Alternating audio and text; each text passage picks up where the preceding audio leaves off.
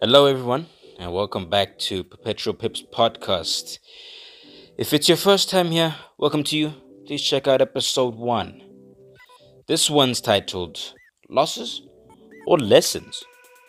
We'll be dealing with what to do when you lose, removing pairs you suck at, how losses can help, addressing the sharp moves on NASDAQ this week, and finally some good old market analysis. So, be sure to stay till the end of the podcast to get that good old analysis. Let's get it. So let me set the scene. You just deposited, maybe it's your first time ever trading, or you've been at this before. You're a bit of a beginner, you know, you just put in your fresh 5,000 Rand, let's say, right? You've done all your studying, you've been clued up, you did your demo trading, you killed it. You killed it in the demo account. You flipped 100,000 to 1,000,000, you know what I mean? And now you feel set and ready to go with some real money. Now, part of you doesn't, want to be too confident because now you got some real cash. So you decided to deposit that 5,000 Rand. You could have went for 20, but you decided to put 5 because you've read some Warren Buffett books. You know a thing or two about not putting all your eggs in one basket. So, you put in that 5, 2 trades in. Maybe you have some W's. You take some wins. You're now sitting at 6,000 Rand. Wow. You feel good. You feel confident. You feel like there's no way this third position could lose. So you decide to take another short position on pound dollar. An hour later, or maybe the next day, you come back. Perhaps you've blown your account. Right? You've blown your account, or you have about 1,000 Rand left. What to do now? I'm actually gonna sound like a psychopath because I love this part. I absolutely love it. Money flows. Money's gonna come back. I'm sure you remember me telling you this in the first episode. Money flows. Okay, right. Once you take an L, once you take an L, there is a procedure that you must follow, right? And that's to take a step back. Whether that's blowing an account or whether that's your account's gone from 6 to 4, right? You take a step back. You close that laptop. You close the charts. You go have a breather. You go do something completely different, right? Most beginners are gonna go kick themselves, or actually, what most beginners are gonna do is try work on the losses. Some novices, even some people with experience, also still do this because it's basic human emotion. We cannot process loss. We don't know how to handle losing, right? Unfortunately, the charts don't care who you are. They don't care about your emotions, right? It's numbers on a chart. It's price. They're reacting to levels. And if you and I've been here. If you have analyzed a chart, a price, and you feel that it's gonna go up, it's gonna go in your direction, and it doesn't, and you have applied everything, you've applied confluence, you've really applied your strategy and it didn't come through, you just the charts just didn't cooperate. They didn't cooperate with your analysis, and that doesn't mean there's anything wrong with you. What does mean there's something wrong with you is how you react. If you react negatively, if you decide that you're gonna be the smart guy that's gonna try and continuously make your money back, you're going to end up losing even more. You're going to end up throwing out your strategy completely because the way you handle losses should also be part of your strategy. You should never sway from the strategy. You know that you wrote it down. I want to collect this many pips, and if I don't, I'm going to walk away and I'm going to see the charts tomorrow or in the next session or however. But there has to be some sort of breather. The second thing that you need to do is take a look at that loss and see why. See why it was a loss, right? Whether it was a stop hunt before launching in your direction, which happens a lot. It happens whether you're a professional trader or a newcomer, or whether you were just completely wrong about the direction. You thought pound dollar was going too long, and you know it ended up tapping resistance and going the other way completely. You know what I mean? You need to analyze why you went wrong. Now let's discuss removing pairs that you suck at. This is very, very critical. When I was a beginner trader, the reason why I was not as successful as I am today is because of the amount of pairs that I would focus on, or rather, have a lack of focus on. If you have a lot of targets to hit, your rate of success is gonna be a lot lower because of the difficulty. You understand what I mean? It's like, have you ever tried to count the amount of cars on the highway? You know what I mean? If you're in a car, you can't accurately count each and every car. You're not going to be able to get all of them. You know what I mean? If you compare with a friend, you guys are going to have two different figures. And so, once you have taken that loss, or rather, hit, once you have done a loss streak, once you have traded a month, traded a week, you go back. You take a look at your pairs, you take a look at your trades, you see your winners, you see your losers. You compare the two, right?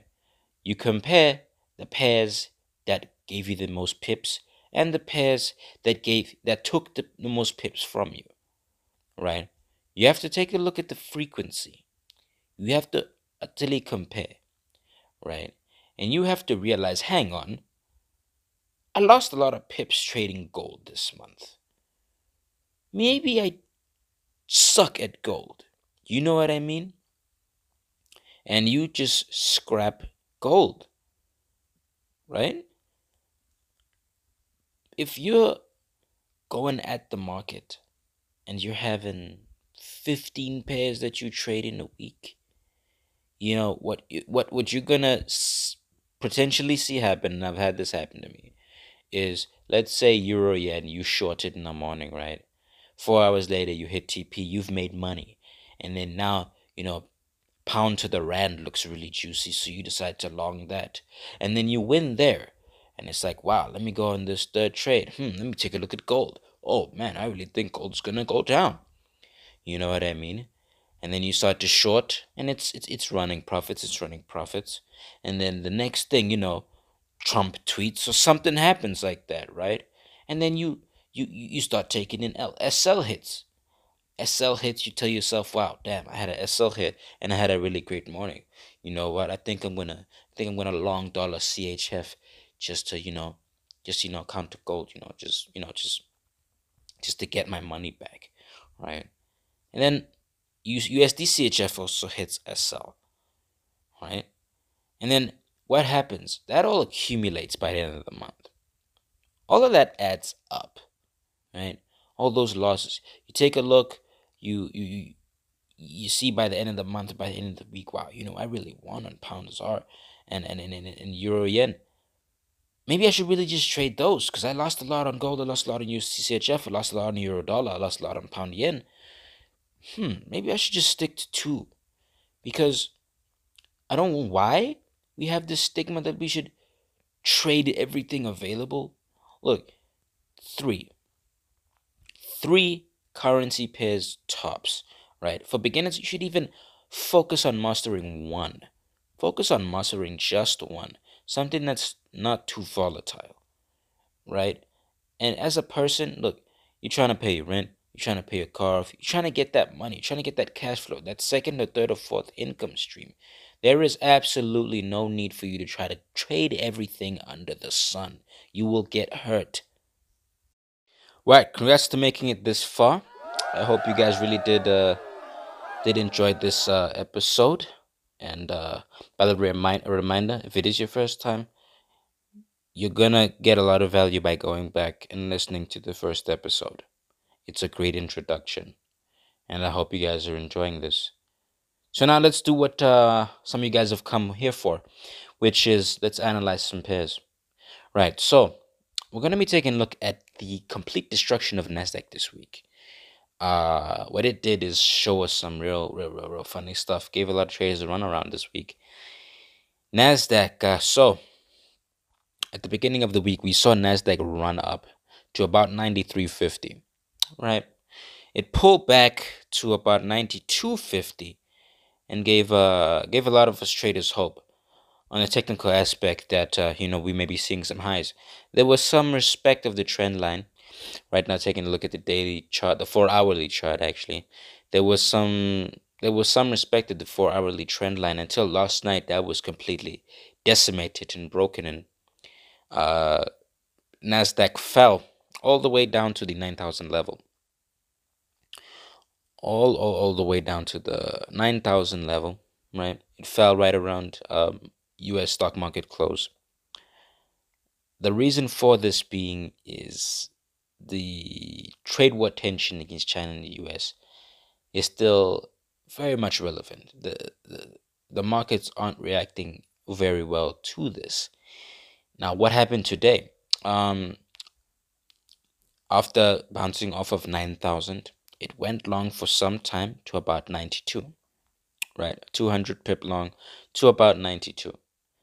That's 9,200 actually. And then on market open, it dipped again. So I was one of those traders who believed that you could go long. I believe if you could refer to the first episode, I said that you could go long on Nasdaq all week. This is just like what I was saying, right? The market did not cooperate with my analysis. It happens, We're here to take risks, and you win some, you lose some. So that's what happened with Nasdaq this week. But sentiment going forward, look, today it went up to 9,200, shorted to the 8,900 level. Taking a look at charts on TradingView, and my bias is I like to go long on Nasdaq. I've been making some good money there, although I did make a whole lot of pips in March, shorting Nasdaq on those juicy limit down times. I'm sure you guys can remember those. But in my opinion, I believe if you're someone who likes to long Nasdaq, for now, wait. For now, wait. If we were to go short, however, I would be looking at the 86 level, 8,600. We're currently at 9,017 level. If we do short and go lower, I believe a good support level to take a look at is around the 8,600 level for sure. An important sub right now, however, is the level between 8,900 and 9,000. Price does tend to range over there, so you might want to be careful in that level. Right, and then moving on to the next, Euro Yen. So just a backstory to Euro Yen. I shorted Euro Yen on what's it today? Thursday. I shorted Euro Yen on Tuesday evening. Woke up to a TP hit at 116. Collected about 60 pip from the actually 40 pip from the 116.400 level. All right. After that, I decided to then go short because I believe that this pair will be losing its gains and fall to 115. However, I shorted around the 116.100 level, and price pulled back. Price pulled back to retest the previous resistance at around 116.400 and fell below, right? Price fell below. It's now at 115.688.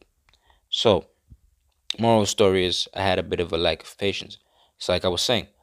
I said to myself, you know what? I had just made money off of previous shorts.